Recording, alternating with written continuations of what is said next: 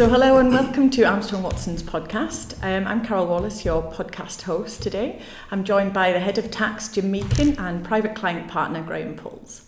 In today's podcast, we're going to be discussing the two main party Manifesto tax policies and the impact these will have on businesses and private individuals after the election. So Jim, as someone who advises businesses and entrepreneurs, what do you see as the main things that we can expect to see from two of the main parties in this area?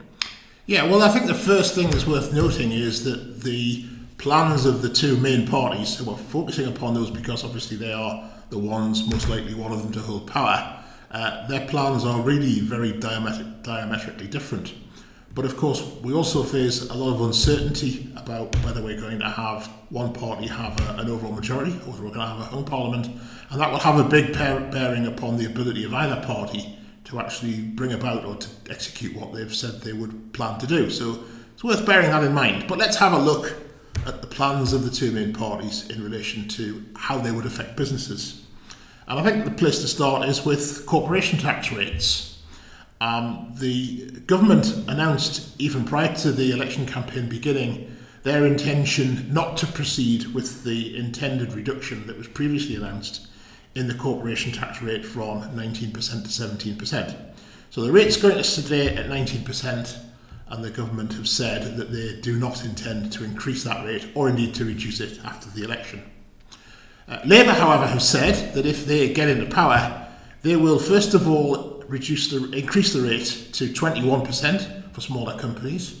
So all companies will face an increase in the corporation tax rate.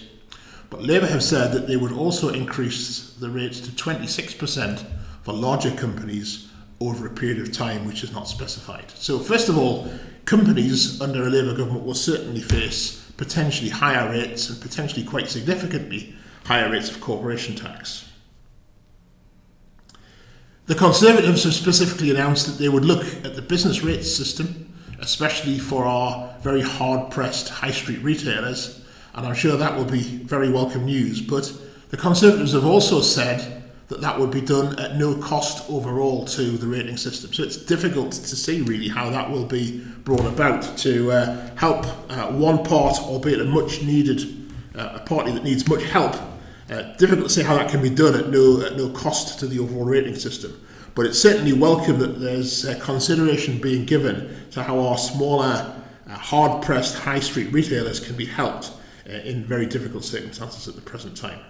I suppose in that respect they're probably looking at moving some of that weight burden over to the likes of your much larger corporates like Amazon and people like that. They've got much larger warehousing, which is often on the outskirts of cities and probably has a lower weightable value per square metre, I guess. Indeed, yes. Other aspects of the two main parties' plans in relation to businesses are that both the main parties would certainly bring changes to capital gains tax. Labour have said that they would look to align the rates that are applicable to capital gains to the rates that are applicable to income, the tax rates applicable to income. And that would certainly potentially mean a significant increase in capital gains tax for business people and for investors. Even the Conservatives, as perhaps the party who would most be regarded as the friends of the entrepreneur, have said that they would review entrepreneurs' relief. Entrepreneurs' relief is a very important tax relief that's available to people who sell their business, and it's increasingly being considered that this has become a very generous relief, and the Conservatives have said that they would certainly review the relief and look to make it more targeted. So that certainly suggests that even the Conservatives would restrict the availability of this very important tax relief for investors. And Labour have strongly indicated that they would actually abolish that relief altogether. I mean, I'm guessing you and I, having been in tax for a while, we've seen this kind of thing happen a number of times before, and generally what happens is another relief comes in that stands in its shoes. But as you say, Jim, it's quite a generous relief, entrepreneurs' relief. So you can imagine this being much more targeted, I guess. And if you're an entrepreneur, that's more uncertainty, especially if you're looking to exit your business in the next sort of medium term, probably a 5-year. Yeah, that's right, Graham. I think it's clear that entrepreneurs' relief was due for a review because these things tend to last for maybe 5 or 6 years, and it's been around certainly for that length of time, if not longer. So it's not surprising that it's up for review. But we're likely to see something that is probably more restrictive and more targeted to the situations that the government particularly want to incentivise businesses to do. The Conservatives have also said that they would introduce a triple lock into the tax system. So what that means is a guarantee that the main tax rates of income tax, national insurance and VAT will not increase under the lifetime of the next government. Now that's not new, that's something that was done when David Cameron was Prime Minister and George Osborne was Chancellor. And it's welcomed now, as indeed it was welcomed then, but I think many will recall that also tied the government up in some knots at the time, because they found that they needed to increase tax revenues and had to find a way to do so without changing the headline tax rates. So is this indicative that we might see more stealth taxes, which were certainly introduced by the Cameron-Osborne government in the form of an increased tax rate on dividends to work around the triple lock?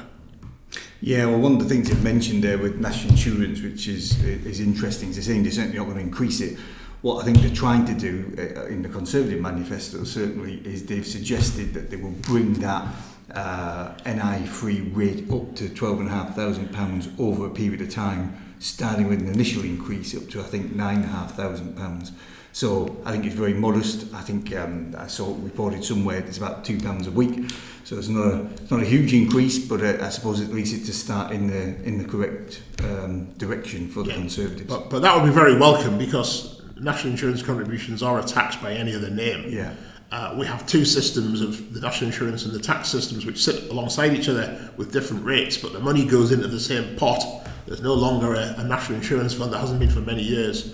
And it would be a welcome simplification for businesses if the two taxes could effectively be aligned, even if we have two separate headline taxes, but having the same thresholds. And so aligning the systems would be a great help to businesses in terms of simplifying our tax system, which all governments have talked about, and very few of them have ever really managed to do. I think they talked about it a few years ago and gave up on it because it seemed too complicated to align national insurance and income tax, I think you remember. But anyway. So I think they're probably the main things at a headline level that would affect businesses from the two main parties. It's interesting just looking quickly at some of the others as well. The Liberal Democrats have certainly indicated that they would look to align the treatment of capital gains and income for tax purposes more closely. They've not been that specific about what that means, but that could imply that the Liberal Democrats, if they got into power as the governing party, would effectively increase the tax rate on capital gains. And just thinking about north of the border, although the current election, of course, is for the Westminster Parliament, not the Scottish Parliament, the Scottish Nationalist Party has made it clear that they stand for generally an increase in tax rates affecting middle and higher earnings, rather similar to the changes that Labour would introduce, which Graham will no doubt talk about in a minute. That's great, thank you. So over to you, Graham. If we can just look at private individuals and smaller businesses and possibly even the retired people, what are the potential implications for them depending on which of the parties gains control? Yeah, thanks for that.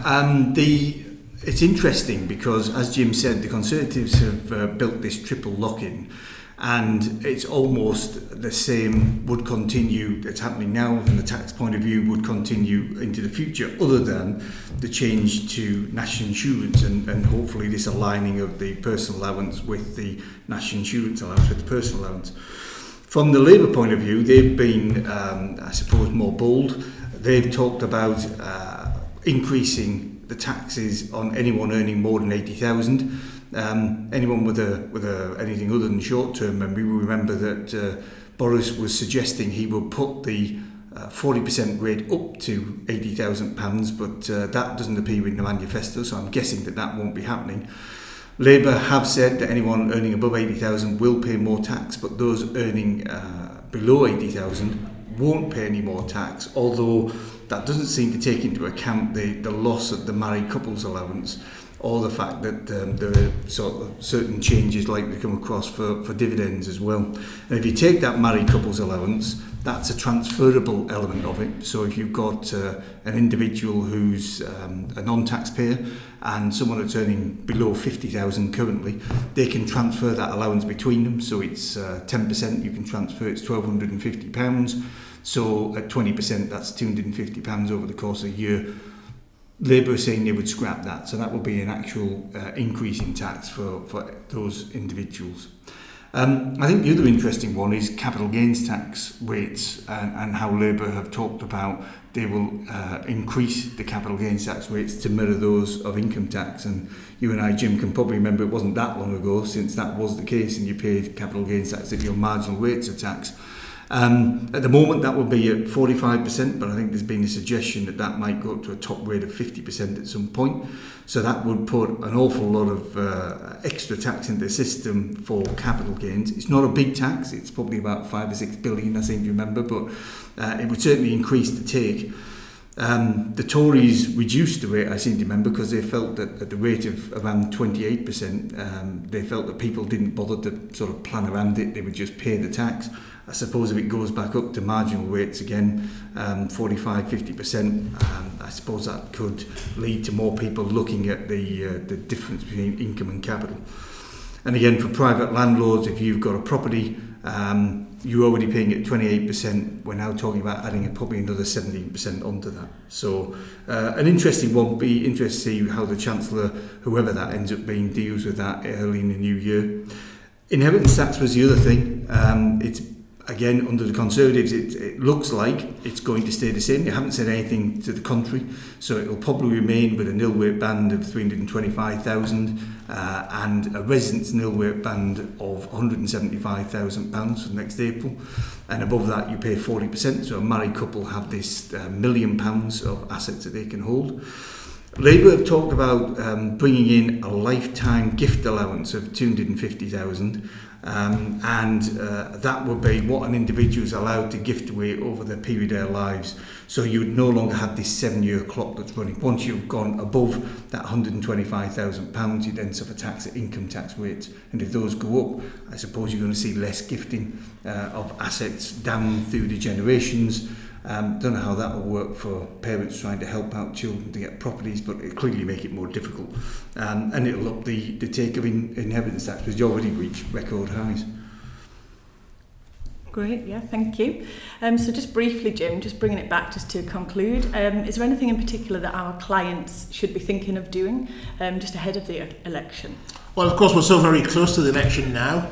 And one of the things we don't know is necessarily how quickly the parties will look to bring these changes in. We would be due to have a budget in any case at this time. In fact, the previous budget was deferred because of the election.